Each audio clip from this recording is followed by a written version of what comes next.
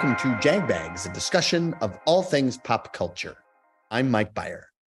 And I'm Len Foot. And welcome to the program. You are listening live from the home studios in Woodridge, Illinois, where a studio audience is jacked to the max to listen to a podcast about a band that has been around since the mid-60s. They still tour in various forms, and they have gone from being everywhere to somehow being underrated. I think they're one of the most underrated bands out there today. And I think that's because they have had so many incarnations, and we'll talk about all of them tonight. The band in question is the Jefferson Airplane, also known as the Jefferson Starship, and then, of course, Starship, and then various forms that came afterwards. There was another Jefferson Airplane album. There was another Jefferson Starship version. There's now Starship featuring Mickey Thomas.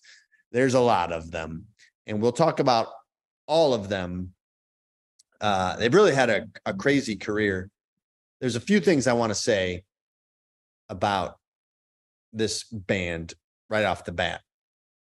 They have a song that may be one of the most iconic songs of the 60s. White Rabbit, that's a song that you automatically think of when you think of the 60s. Mm-hmm. They have another song called Miracles that could very well be called like the quintessential 70s song. Like that is such a 70s kind of vibe and feel, so it really sums up the 70s. And then they have a song, We Built This City. Which, I mean, you could say that is like a quintessential 80s, that's how you do an 80s hit. And to me, so those three songs kind of encapsulate each decade, pretty perfectly. So you could say they were following trends.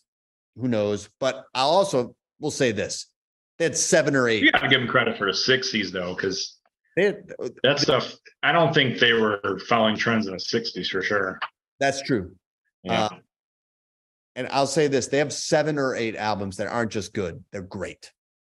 So if you only know Jefferson Airplane or Starship for just White Rabbit and Jane and Nothing's Gonna Stop Us Now, you should look into their discography, and we'll talk about all of them. And as far as like personalities go, they were also one of the wildest bands ever, craziest bands to ever be in the scene. And so we'll go through all of that. We'll have our playlists.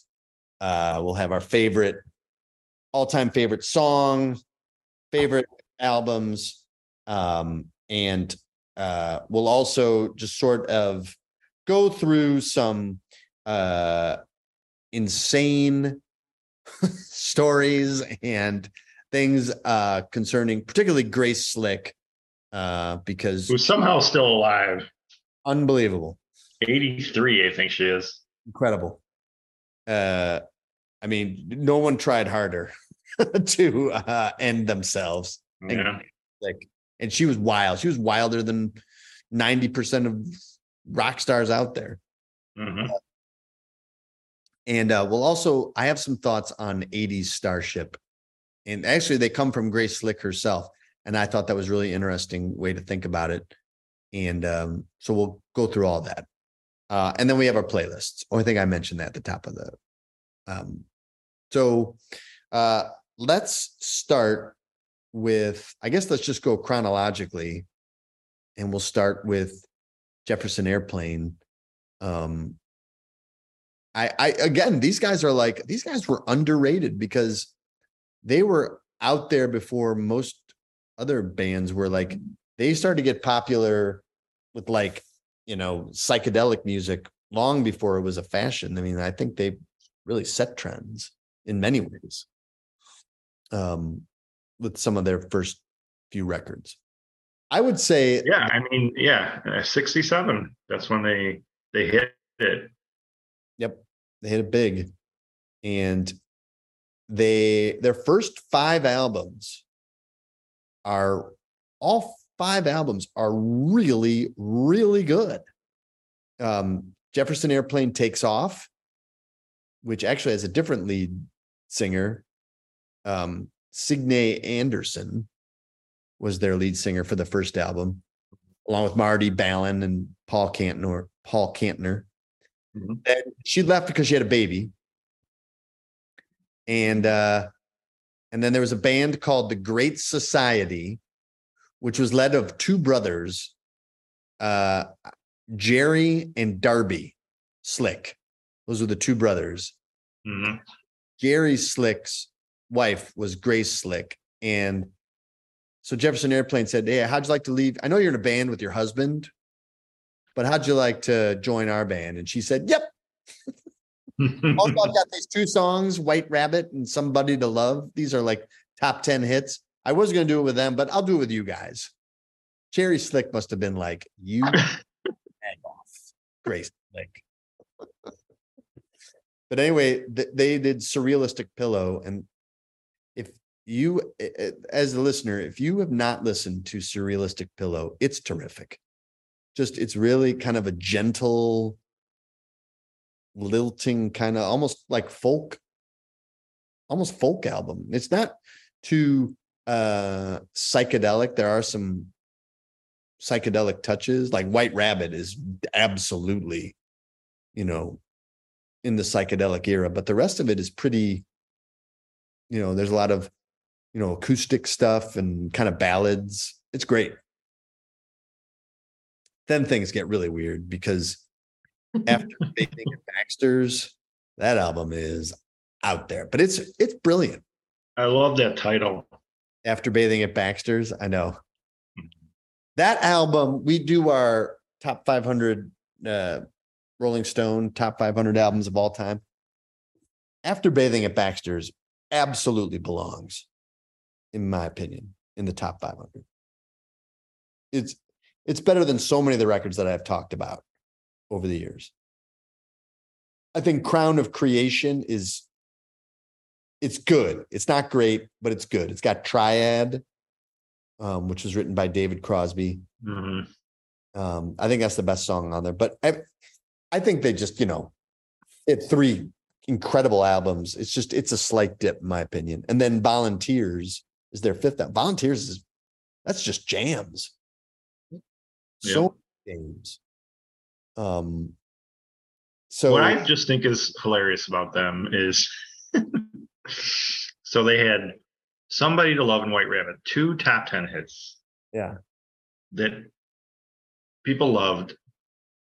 And I think the radio stations were mad that they slipped White Rabbit past the censors. So then they were basically censoring every Jefferson Airplane song. Right. It didn't matter because everybody loved their albums. So just like how I talked about even earlier today on our recap episode about some bands, they just kept going because they didn't need the hits. People were buying their entire albums and enjoying them. And what I also thought's impressive about them, they got in the Rock Hall fast. They're in the Rock Hall like 96. So there was no hemming and hawing about putting Jefferson Airplane in there. People were like, yes, they're in immediately. The thing is, so you have those five albums, and then they kind of broke up and splintered, and they put like two more out that didn't do nearly as well, and then they were done. But they also were like basically an incredible live band.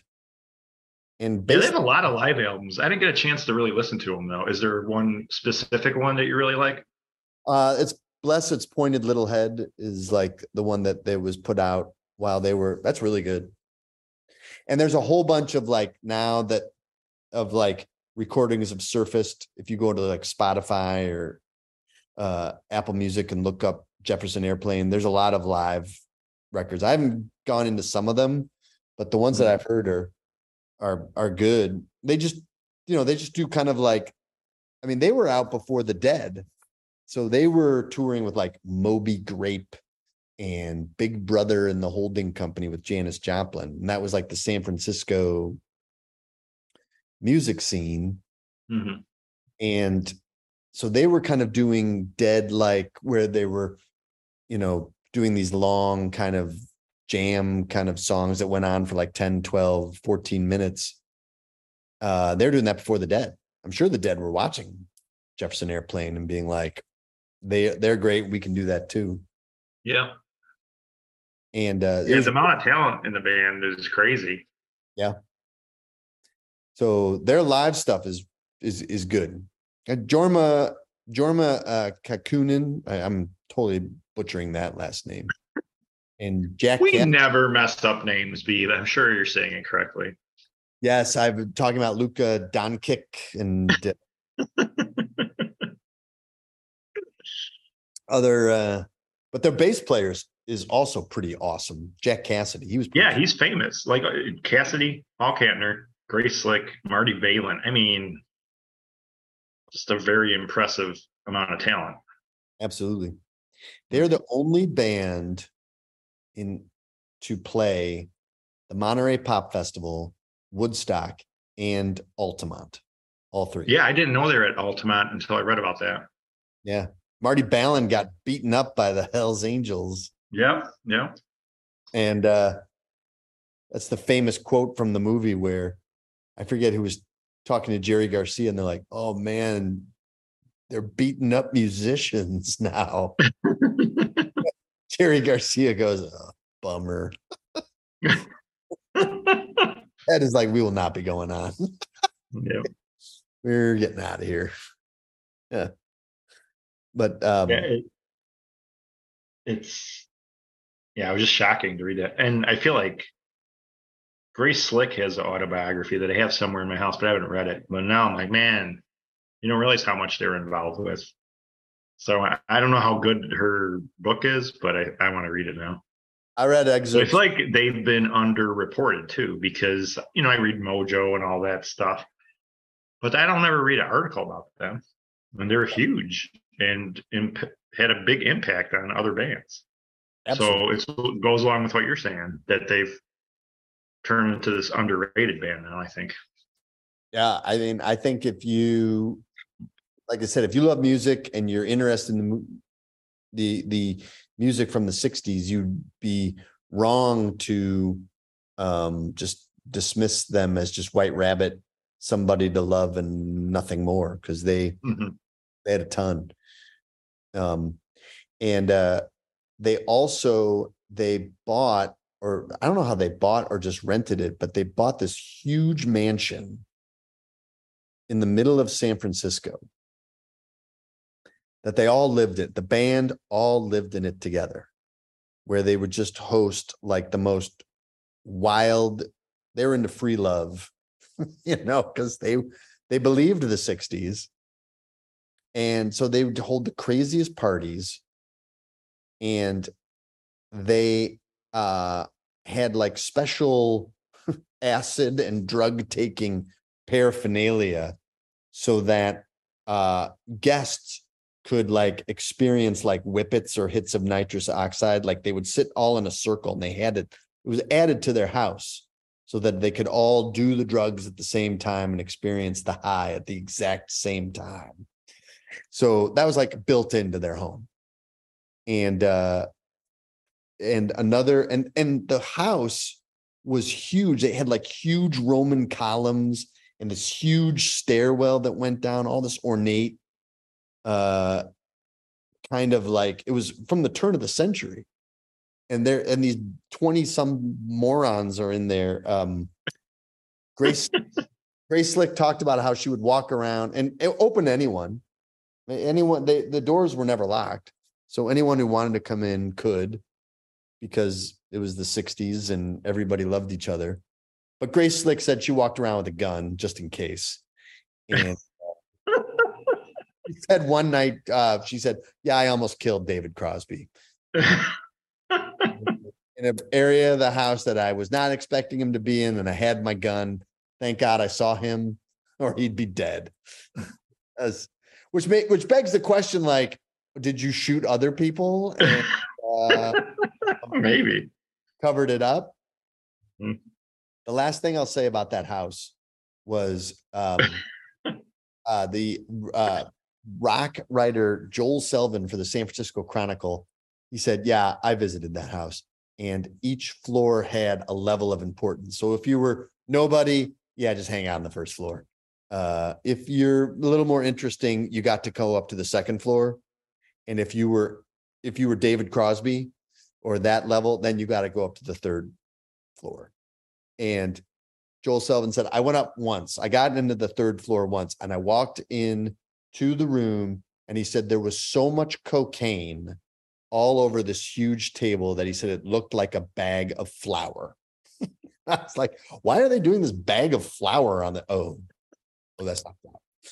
We do the same thing here, but it starts with the yard, Yes, basement, and then the main floor. That's the Jagabsg hierarchy. That's why you've only been in the yard. So me, yeah. Well, one day I'll get to the next level. I've been told basement. Basically, when Alex and I sit in the front yard and I say, think we'll get into that. We'll make it in. It's been 3 years. Mm-hmm. Anyway, an interesting thing too is about Jefferson Airplane is they also played a rooftop concert, which I was not aware of. In New York, on top of a hotel. This was 2 years before the Beatles rooftop concert. And so you watch the footage of it, and it looks like the Beatles rooftop concert, the famous one from Get Back, where everyone's hanging out their windows like, who's this? They only played one song, unlike the Beatles. And unlike the Beatles, when the cops showed up, they were like, wow, the Beatles, awesome. Like, God, this is incredible. Do we unbelievable? The New York cops are like, these freaks, the hell out of it. It was pretty funny. Do you know what song they played? They played a song. It's the first track off After Bathing at Baxter's. I think it's like You and Me and Punil, or House of Punil, or something with Punil in it. I just love that album title so much. So from now on, whenever anyone asks me what I'm listening to, I'm just going to be saying After Bathing at Baxter's. And this is going to be my answer from now on. I was playing that yesterday in the house, and Eileen comes in. She's like, "What the hell?" After Bathing at Baxter's. That's what I'm listening to. She's like, I blame Len. As I said, suspicious. Yeah, suspicious. But yeah, I mean, I think probably just the way that band was put together and set up. I mean, it had to splinter apart. I mean, they were just going too hard. And what I keep thinking, though, Beave, is what's funny about them is they did all this crazy stuff, but no tragedies. Yeah, it almost makes you think like that's why they're not maybe as famous as some of these other bands. It's a miracle. You don't have a Brian Jones or Jim Morrison, or you know what I mean? They somehow got through it. All of them got through them all. I think there was somebody who wanted to be in their group that left because I just can't. That's all they do is do drugs. And they're gonna kill each other or kill me. But they made it. They made it through. Yeah. Grace Slick is 83, Beeve. It's more insane. Somehow more impressive than Keith Richards. It's. I mean, after reading about them today, it's pretty close. Yeah. He was nuts. Yeah. Now I've only read excerpts of her book, but now I'm like, I kind of, because you could tell she definitely has a brain in her head. More than yeah. I've read interviews with her. She's definitely smart. I got to dig it out. I don't even know where it is, but I have it somewhere. Yeah. But you feel like there's a movie in here. Absolutely. there's got to be a great movie or even like a great book besides like I said, I haven't read Grace Slicks, but I don't remember it getting a lot of promotion. But you feel like maybe somebody could write a better book about them. Yeah. Or just do like a series of like a Netflix series. Yeah. Or a documentary. Like a great maybe 2-part documentary about them. Right. Because they were together, the airplane part, unless you want to do all of them. Because I like Jefferson Starship. I get the I got the negativity about Starship, but I will defend Jefferson Starship. She the last thing I'll say about Grace Slick, she was invited to the White House because by Nixon's daughter, because they both went to the same college. And Grace Slick accepted, and she brought like a powerful dose of LSD that she was going to put into Nixon's drink. She was going to drop it. Like she was going to do it. Like she had it with her. And the Secret Service agents figured out pretty quick that Grace, her maiden name, was in fact Grace Slick, who the FBI had a file on. Like they had her on like their domestic counterterrorism file list or whatever, and she was stopped and asked to leave. We could have had Nixon on acid. There's also some crazy story where Grace Slick was performing in Germany and was basically taunting the audience about World War II. She's insane. She said there, she goes, I was trying to get fired. I was like, what would get me fired from the band? And she hit on that, and she said it worked because she was fired. Like almost shooting David Crosby. Well, we can overlook that. Going to the White House, putting acid in the president of the United States. Well, that's just Grace being Grace, but taunting a German crowd out. Too far. To be fair, there was a gigantic riot. She was doing that. The band was lucky to escape with their lives. Oh man. But it's funny because they kind of like slipped into, when they became Jefferson Starship, they were still making great music. Dragonfly is a great album. Two of my favorite albums of all time. Red Octopus Great. And Freedom at Point Zero. Freedom at Point Zero is terrific. Yeah, it's way up on my list when I'm counting down my top 500 of all time. And who would always play Jefferson Starship? Dan Lepke. We'd go to his house, and him and his brother would always be playing Jefferson Starship. Starship albums. Yeah. Mm-hmm. That's how I ended up liking Freedom at Point Zero so much. Like, this album's great. Yeah. They had just so many. I think a lot of people, didn't know that they had a lot of hits. So the money was rolling in, but they had, and Spitfire, which I think was after Red Octopus. All those albums, I think Red Octopus was like multi-platinum album, the biggest one of their career. And same with Dragonfly, and even the Spitfire, that went platinum as well. I mean, I think it was what you were saying before, is that their fans just, they didn't have like a huge amount of singles. They had some. Yes. Spitfire had With Your Love, which was a pretty big hit. That's a pretty big hit. That's a great song. I love that song. And they had hits, but like Marty Balin he has a great voice for those ballads.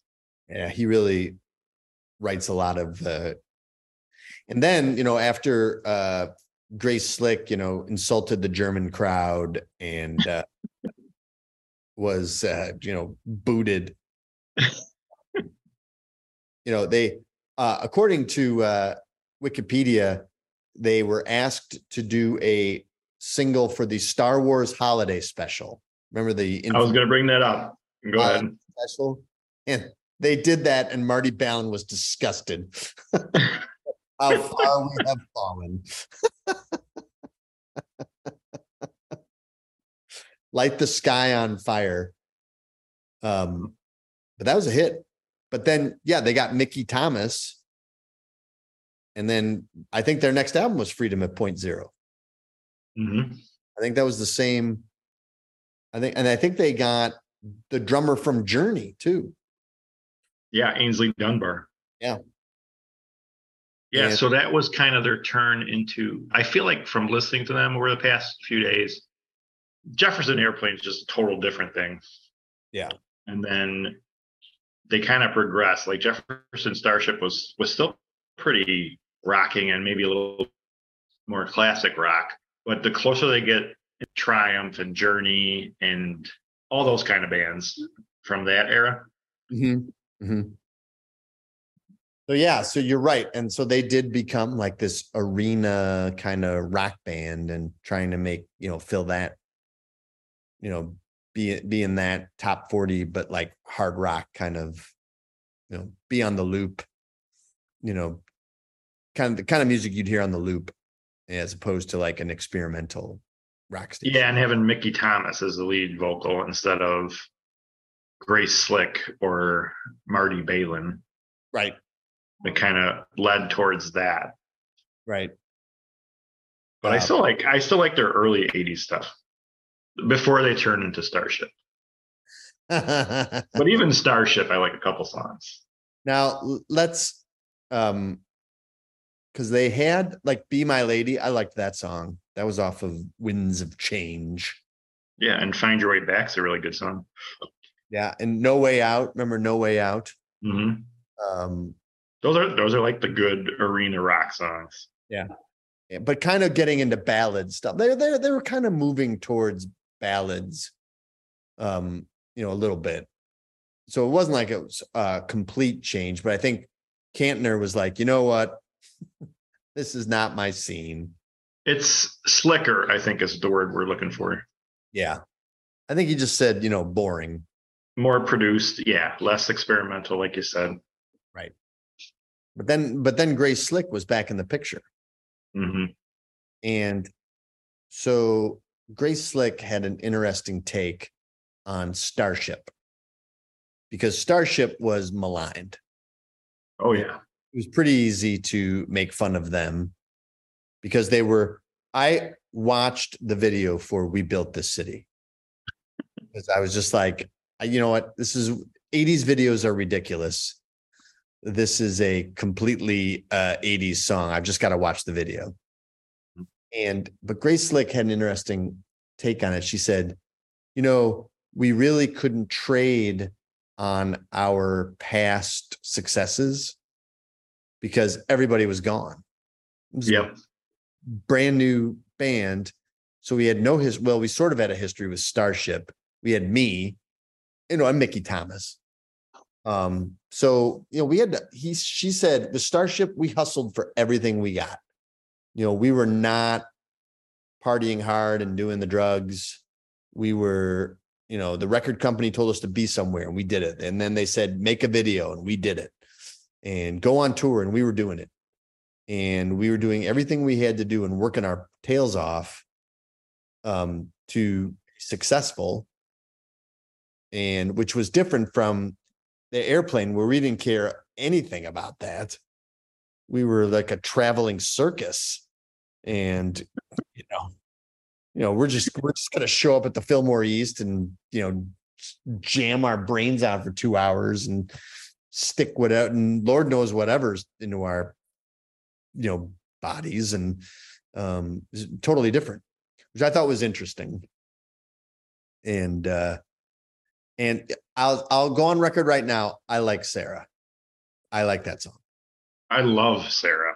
It's a pleasant 80s. I had Sarah on a 45. Yeah. Yeah, I think I love that song. That was a huge hit. But We Built the City is just so ridiculous.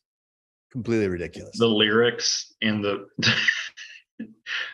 you almost want to just listen to it without the lyrics just to hear how ridiculous the music is, because it's loud, like ding, ding, ding. It's just, yeah, it's bad. It's bad.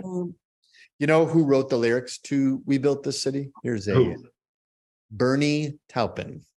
Really? Yeah. And Bernie Taupin was quoted by saying,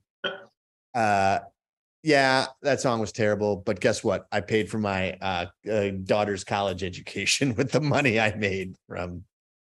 Yeah. All for the money. Listen to this, Beave. So Starship, 3 number 1 hits. Yep. Jefferson Starship, 0. Their highest charter was Miracles, which was number 3. Yep. And Jefferson Airplane just had the 2 top 10 hits because mainstream radio said, no, you guys are on drugs. You guys are singing about drugs or revolution. So they had to have made a ton of money with Starship. I think you're right. I mean, just 1 number 1 hit, you make $1 zillion on. They had 3. Yeah, Nothing's Gonna Stop Us Now, and Sarah, and We Built the City. Nothing's Gonna Stop Us Now from the seminal 80s movie Mannequin. Talk about a double combo. Joe DiMaria used to sing me the lyrics to that song. I didn't mind Nothing's Gonna Stop Us. Well, it's not as bad as We Built the City. I don't know any other Starship songs. You don't know It's Not Over Till It's Over? Oh, I do know that. That's like a classic 80s pop song. I like that song. That song's fine. And Tomorrow Doesn't Matter, Tonight's okay. I remember watching the video for that, but that one wasn't a big hit. It was a minor hit. Right. And like I said, I loved Sarah. But I had All the Machines, the Grace Slick song on today. Yeah.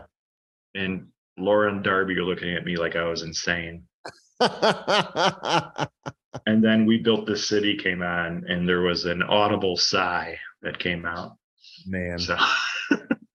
The thing I remember about We Built This City, which of course you heard on the radio every 5 seconds, was that it came out because the Rock and Roll Hall of Fame was being planned.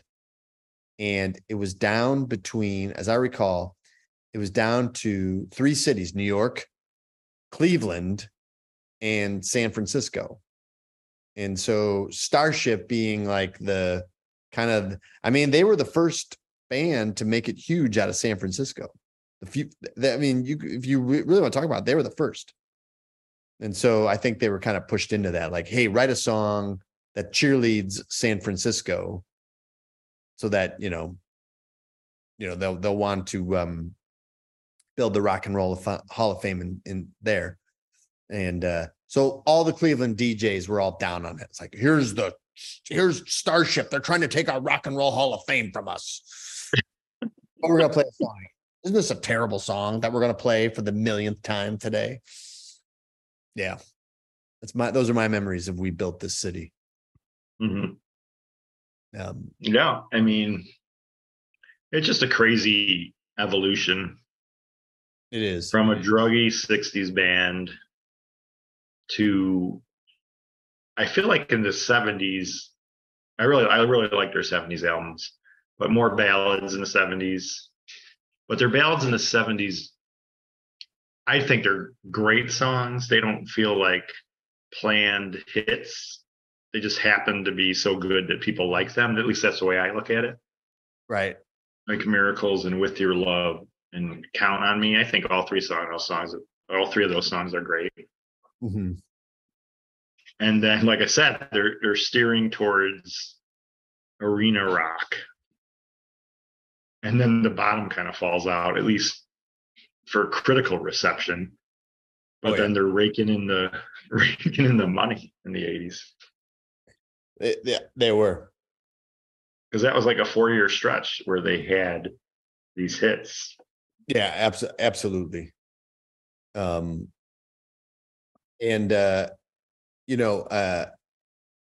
think that and by the end, by like the 90s, I mean, I think they were pretty much done as a creative force, but they toured all the time and were like playing 60s revival shows. They're still touring. I read that some incarnation of the band is still touring. Yeah, there's one guy left, but he wasn't an original member, Freeberg. He joined after Jefferson Airplane broke, or maybe he joined for the last two Jefferson Airplane albums, like after Jorma, Kekkonen, and Cassidy left. They recruited Freeberg, and Freeberg is the only guy left for this Jefferson Starship. Well, you're mentioning those two guys. Have you ever listened to any Hot Tuna? I have. What's your take on Hot Tuna? I don't know them. I don't know. That's a band I've always heard about but never really listened to. What do you think of them? I think they are, all their songs sound the same. It's Jorma. Oh, really? Yeah, it's Jorma, Kekkonen, Jack Cassidy. And like, so they start out and you're like, God, these guys are just so good and tight. And their guitar and bass is so great, but it never goes anywhere. They're like, they have one idea. Yeah, like, well, I get it after 5 minutes, and there's 40 minutes more of the same. Yeah. I'm going to give them a listen now, and I will have the correct take on them. Oh, will you? Well, Bobby Christgau, we look forward to your expertise in this area. But before we go into our playlist, I just want to say I've really enjoyed listening to all this stuff. Like all the Jefferson Airplane. Oh, yeah. And these Jefferson Starship albums that I didn't know as well. I knew Red Octopus, Freedom at Point Zero, Surrealistic Pillow, and Volunteers are the albums I know fairly well. Yeah. But the rest of them, and I've enjoyed almost all of them. So I'm going to keep listening. So I'll probably have more to say on the subject as we continue on. So maybe like in a recap episode, I might add some more thoughts on Jefferson Airplane and Jefferson Starship. Probably not much more on Starship, but I don't want to get kicked out of my house while I'm listening to it. No. I think it's interesting to, we talk about the Dead quite a bit. We did a podcast about the Dead with our friend Chris Markham. And I think it's just the Dead and Jefferson Airplane were tight. Like Jerry Garcia and a lot of the guys from the Dead are all over those Airplane albums, which is interesting. Because the Dead are kind of their own entity, but that's part of the scene as well, which I think is, yeah, they've gone back to like this obscurity kind of thing, which is weird. Mm-hmm. Mm-hmm. They could be one of the. I'm saying it's ripe for a series or a movie or a great book. So maybe when I'm done writing and performing Important, that can be my next project. I think that's a great call. So you submit the first draft. I will correct it. My first draft on what? The Jefferson Starship. The Jefferson Airplane, Jefferson Starship movie. You want to write a movie or a book? A book would be good too. A book would be. There's plenty of stories. We got to pick though. Are we writing a book or a screenplay? Let's do a screenplay. Would be awesome. Sounds good. We're raking the dough then. Oh man, yeah. I'll contact Regency. Maybe he'll take my call. Well, you call him and then I'll call him. All right. All right. Out of all, what is your favorite Jefferson Airplane song? Let's start there. Just Airplane? Yeah, we'll just do Airplane, then Starship. So first Airplane, and then your favorite Starship. Maybe like just an obvious one for Airplane. Maybe Somebody to Love. Yeah. Yep. It's a great one. I've got I like I'll give you my finalists and then I'll pick one. Okay. But I love Wooden Ships. That is great. I And love Paul Kantner sings lead on that, right? I think he does, yeah. I mean, he's got such a great voice too. Yeah, I love that version. Yeah. I love Because Wood. he wrote it, didn't he write it with, did he write it with David Crosby? I think it's Cantner, Crosby, and someone else. Yeah. Yeah, Uh, that's great. Yeah, I love that. Love it. I love that song. I love My Best Friend from Surrealistic Pillow, which sounds like that could be like a Mamas and the Papas kind of song. It's very Mhm. poppy and groovy. I think that's a Marty Balin tune. Really good. I also like, Wooden Ship, just sorry, Beef. oh, sorry, Wooden Ships was written by Crosby, Stills, and Kantner. and Cantner. I know that Crosby, there's a really good book called Waiting for the Sun by Barney Hoskins, and it's all about the rock scene in California. And what they talk about is how David Crosby and Stephen Stills, they were both down in LA. And I think Neil Young was in on it too.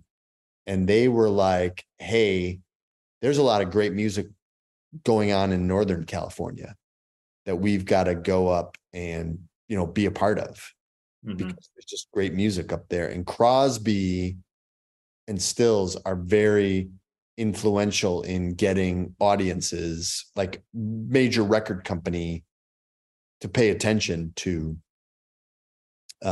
bands like Janis Joplin, because Janis Joplin was in that scene, and Jefferson Airplane and the Dead.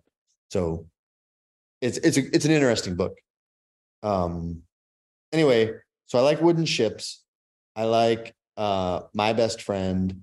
I like Triad, which is also written by David Crosby. The Birds would not do it because it was about a threesome. And the Birds were like, Yeah. that's And disgusting. that was another song they didn't want to play on the radio. Yeah. And Airplane was like, cool, we'll do it. Uh, They're sitting in their castle or wherever they're at. oh my God. I love Two Heads from After Bathing at Baxter's. And I also like Young Girl Sunday Blues, also from After Bathing at Baxter's. So I'll go, my favorite, if I had to pick a favorite, I'd go with um, My Best Friend. I really like that song. Um, Okay. Wooden Ship's a close second. Yeah. All right, what's your favorite Jefferson Starship song? Yeah, I'll this go. one's harder because I know, like I said, two of my favorite albums are by them. Yeah, I'll go first. Mine is Miracles. Yeah, it's a great song. I'm gonna go just because it's a little bit lesser known. I'll go Play on Love. That'll be mine. That's from Red Octopus. Is that right? Yeah. It's a jam. Red Octopus is awesome. Yes. hmm Awesome. That also belongs in Rolling Stone's top 500. How can It you? was in my more important top 500 beef. Well, the lead singer of Old Crow Medicine Show, who contributed to Rolling Stone's top 500, has a bone to pick with. He's faxing me now saying, how dare Len? Doesn't he know that Suicide's album, is work of genius? Has he not listened to all of Pavement? I have 3 Pavement albums in the top 500. 3. Yeah. Um, okay, should we do a best Starship song? I think we talked a lot about I stuff. think we'll probably have the same one. I think Sarah's my pick. Yeah, I love Sarah. So that's all right. Should we do well, what is your favorite album out of all of them? Freedom at Point Zero. That's your favorite. Mine Yes, I've listened to the album a million times. I love it. mine is Surrealistic Pillow with Red Octopus coming in a very close second. But it probably in a couple months, my standard answer will be After Bathing at Baxter's because I'm just going to say that all the time from now on. with knee deep in the hoopla coming. Yeah, that's fun to say too. I like. So now, as far as a playlist goes, now we thought we'd do something a little fun here, where I will do a playlist all Jefferson Airplane, and Len will do a playlist of all Jefferson Starship. Mm-hmm. And I don't know if you threw any Starship in there or not. I put one Starship song in there. I'll the judges will allow it. Mm-hmm. So do you want to do your Starship first, or do you want me to do my Airplane first? Why don't you do Airplane first? Because then it's chronological. Very good. All right. So my first song is White Rabbit off of Surrealistic Pillow. Then it's No Secret, which is off their first album. It's a Marty Balin tune. Then I went with My Best Friend, which is my favorite. That's my favorite Airplane song. I really, if you learn nothing else, get Surrealistic Pillow. I could have put the whole album on this list. Mm-hmm. Then Young Girl Sunday Blues, which that's from After Bathing at Baxter's. Then Triad, the David Crosby song, that's from Crown of Creation. Then Coming Back to Me, that's just Marty Balin and a guitar and like a little like flute in the background. Lovely song. Lovely song. It really sets a mood. Wooden Ships, then from Jefferson Airplane. What I like about Wooden Ships, Beave, is this Jefferson Airplane version and the Crosby. I like both versions, but they're different. They're both completely different. Yeah, because there's just something about the way Kantner sings it that makes it a different song. The Airplane the Crosby, Stills and Nash version is like classic rock. That's classic. They're not messing around. It's a jam. It's a total jam, where the Airplane version is almost like peaceful. It's not like a hard rocker. It seems to be a little more mellow. And Kantner, the Airplane has great harmonies too. Yeah. Mm-hmm. Kantner, Balin, and Slick. Well, three great singers. And so, but it's not. It's a little more, softer and peaceful, I guess. Then after that, I have Let Me In. That's also from the first album. The first album's really good. It's got the big hit from there, and I didn't put it on there, is I forget the name of it, but it's Come On People Now, Smile on Me Brother, Everybody Get Together, Try and Love One Another. They did a cover of that? Yeah, it's a cover. A lot of the Youngbloods did the original version of that. A lot of people covered it, and Airplane do a nice version of it. That's on the first. They also do a good version of Tobacco Road, which is another popular folk song. Everyone covered that. Yeah. David Lee Roth's version, of course, is the best of Tobacco Road. Mm-hmm. But just to finish this up, I have Two Heads from After Bathing at Baxter's. We Can Be Together from Volunteers. Martha from After Bathing at Baxter's, which is excellent. How Do You Feel from Surrealistic Pillow, and then Volunteers from Volunteers. And that's got great lyrics too. Great lyrics. So that's my list. And I could this was really tough to get it down to 45 minutes. Mm-hmm. But that's my playlist. All right. Here's my Jefferson Starship playlist. Started off, of course, with Miracles. Jam. Find Your Way Back. Jam. With Your Love. Jam. Great ballad. Play on Love, which I just said was my favorite. Yep. Girl with the Hungry Eyes. Ooh. Freedom at Point Zero. Damn. Sarah, which is the one That's the Starship. Starship song, which me and Beeve will be singing at Liquor Box after this podcast. Yeah, we'll be going there for the Starship party. Mr. Craig Shachikwo will be joining us. And Nicholson. Of course, he's a mainstay. Yeah. Ride the Tiger. Please. Count on Me, another good ballad. Yep. Stranger, which Dan Lapke will be very happy that I put on here because he put that on a tape for me years ago, like in the 80s. I was like, that sounds great. Yeah. Laying It on the Line, which sounds so much like Triumph and Journey. You almost forget it's Jefferson Starship. And of course, to finish up, from the Breakfast Club soundtrack, Fire in the Twilight by Wayne Chung. You know, first of all, that's not. Is that from the Breakfast Club soundtrack? Fire in the Twilight. Yep. It is. Okay. Beef had something going, but his momentum got squashed right there. I wanted to be factual with my reply, but now I have been silenced. Oh man. Yeah, it could be a really good movie because you've got these, like, first of all, San Francisco, like that's like first of all, like Haight-Ashbury, like that is like ground zero for the 60s. And that's where all the crazy, the Allen Ginsberg and all the City Lights bookstore, and Dylan hung out there. I've been to City Lights. I'm going to probably play one of the parts in it, Beef.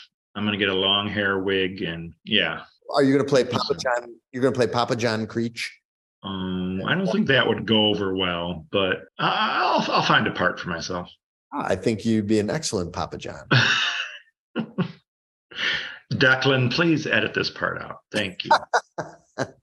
I myself am going to audition for the part of Grace Slick's aggrieved husband, Jerry. That's got you all over it. That's perfect casting. So Grace, there's a call from Paul Kantner.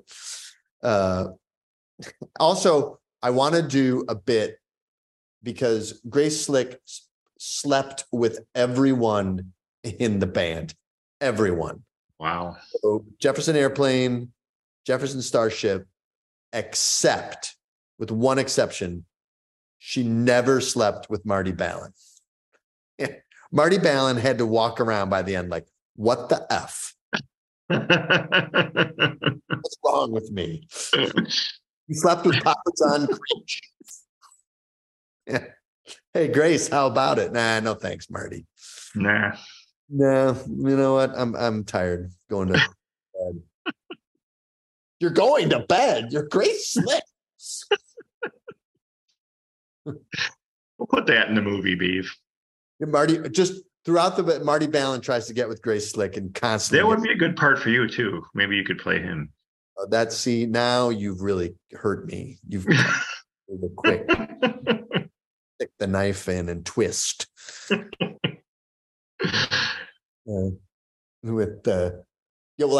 She had a baby with Paul Kantner. Yeah. China Kantner. Mm-hmm. Mm-hmm. I think went on to have a bit of a career. Yeah, I think she's an actress. Yeah, I think you're right. But yeah, and yeah,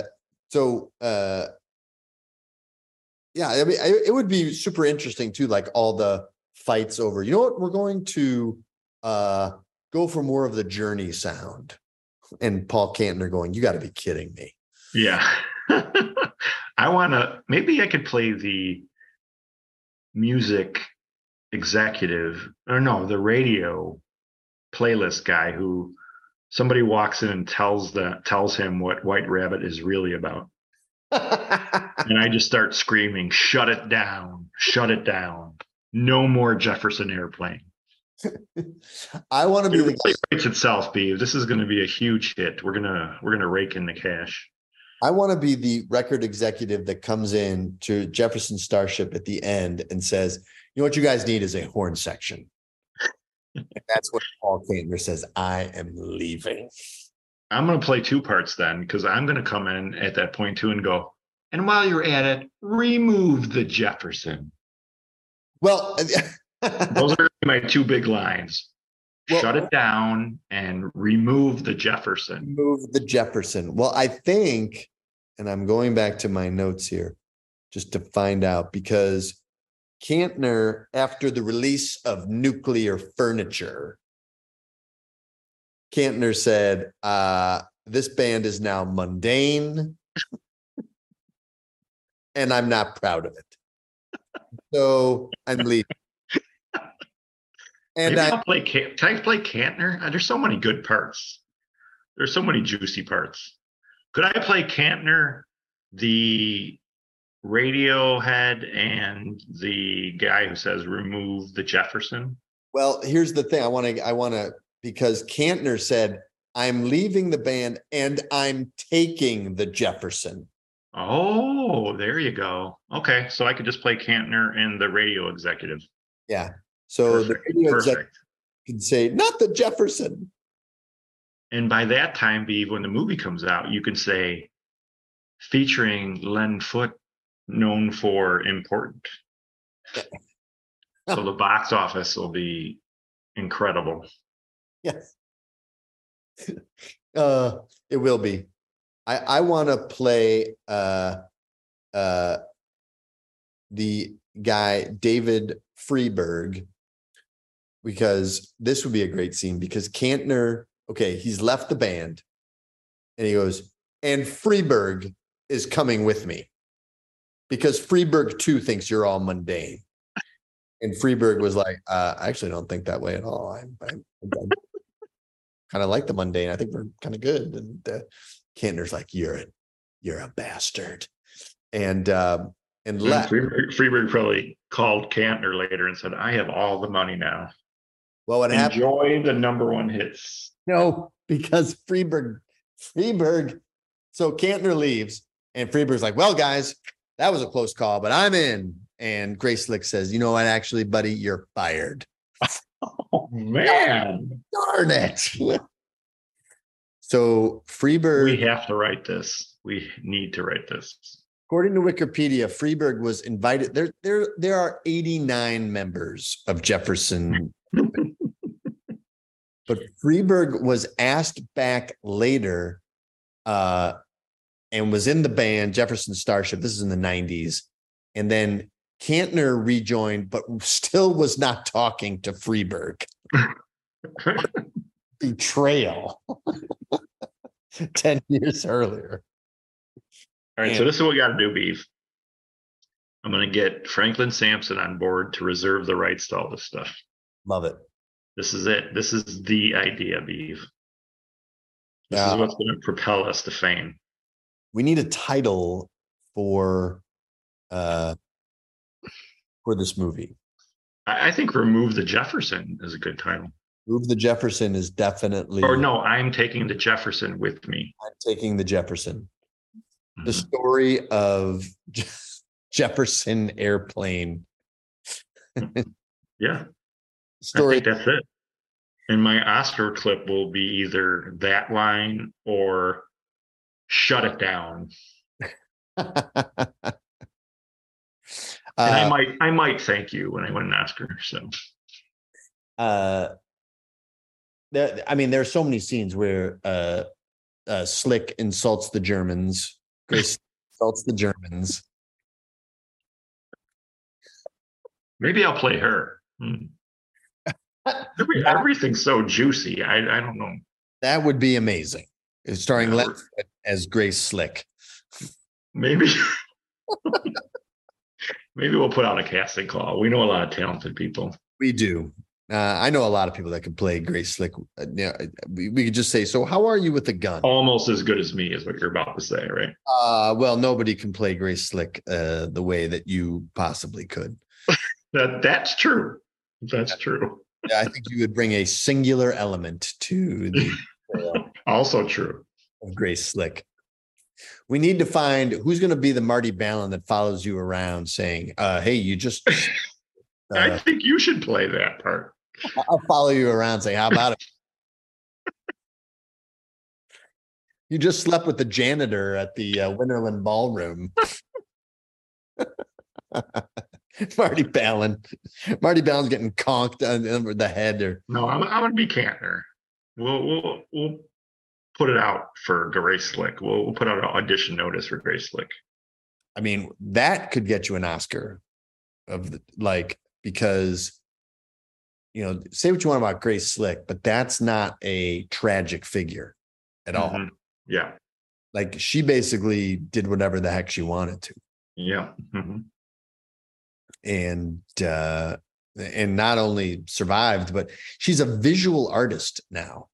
So she does like paintings and lives in like Marin County and counts her money. But which is weird because like Bob Weir, who is from that same era, I mean, he's still out there. And so Cassidy and Jorma, those are the other two surviving members. And they're out making music. And Grace Slick is like, nope, all done. Yeah. Maybe she can't sing anymore. Maybe. She had a great voice. Do you prefer her voice or, from other contemporaries from that period? Like there's Janis Joplin, there's Joan Baez, there's Joni Mitchell, from that are like, I'd say I'd rate Joplin above her, even though I don't like a ton of Janis Joplin songs, but when you hear Janis Joplin belt something out, you're like, wow. Yeah. So I think as far as vocal power, I'd put Janis Joplin ahead of Grace Slick, but I like Grace Slick than the other two you mentioned. Yeah. And Grace Slick, was also like not shy about, like she was into the free love.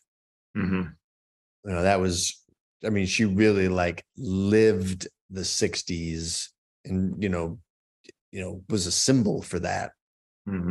Maybe Janis Joplin, maybe not as much. Because I mean, they both were transplants to San Francisco. Because I think Grace Slick was from the East Coast, I think, originally. And I think Janis Joplin was from Texas. Yeah, I think so. Anyway, yeah, I mean, yeah, that'd be a great movie. And I think that Christopher You know where Grace Slick was born, Beeve? Where? Highland Park, Illinois. I think she comes from like big money too. Well, one thing says Highland Park, one says Evanston. But she grew up in the San Francisco Bay Area. So she was actually out there already. She was from the area then. Yeah. Yeah. Well, I see two things that say she was born in. Oh, maybe she's from Evanston, but she was born in Highland Park. Maybe the hospital was in Highland Park or something. Born in Highland Park, lived for a while in Evanston, and then moved to the Bay Area. Yeah. Well, Evanston, as we all know, is a hotbed of liberalism. So it's probably where she got her ideas. Yeah. From the get-go. All right. Well, anything else on I just got to get on the phone with Franklin Sampson and get this rolling. It's a great unmined territory. I agree. I think it's a story that I feel like, like a lot of these bands are kind of like slipping under the radar too, like Crosby, Stills and Nash. I think they're kind of receding into the woodwork. I don't know though, because Crosby passed away recently. I feel like I hear more about them now. That's just true. Because that wasn't that long ago. You wonder when Grace Slick. I do read a fair amount about them still. And Neil Young is still making music, so I don't think they're really under the radar right now. You wonder when Grace Slick, when it's her turn, whether that will kind of spark the. I think it will. I think so too. Because she's the most famous out of all the Jefferson Airplane people. I agree. Yeah. I agree. Well, looking forward to Franklin Sampson's. I'll get going on the treatment. Just to go. Prepare a casting notice. Maybe post that tomorrow. Yep. Plans are afoot. Just say Cantner is mine. Yep. Just Len will be playing Paul Cantner. Beave will be playing Marty Ballin. And I'm also playing the radio executive. Everything else is open to everyone else. Yeah. And so if you are playing Grace Slick, just get ready for a sad Beave to follow you around throughout the entire month. I totally picture it. Marty Beaven. Marty Beaven. We just have tapping her on the shoulder. Excuse me, Grace. Mike Meredith would call certain people the Marty Ballin of the factory. This guy's the Marty Ballin of the factory. Yeah. But what did that mean when he said that? Well, there were certain people in the factory that would sleep with most others in the factory. Oh. There was always one person that was left out of. And so Meredith would say, "You are the Marty Ballin of the." Wow. That's rough. It was more of an observation. You can tell me off podcast, Beav. I need to hear all this. We don't want to. Franklin Sampson warned us about that. Yeah, no names. And before the hippo horsey one, he's like, "Listen, no names." Right. I probably already said too much anyway. Yeah. I need Franklin. Well, before I say anything I'll really regret, I just want to say thanks very much for listening to. We got big numbers. Yeah, we want everyone. Yeah. And that was great. Please tell a friend about us. Your kind words are our best forms of advertising. Please subscribe to us. We're available wherever fine podcasts are found. And follow us on the social medias. We're on Instagram. We're on Facebook. We're on Twitter. Drop us a line. Let us know how you're doing. Let us know any topics you want us to talk about. If we pick your topic, you're going to get a free Jagabsg t-shirt and other cash prizes. Maybe even a gift certificate to Mashwaters, Len's successful restaurant down River North area. The Bear Who.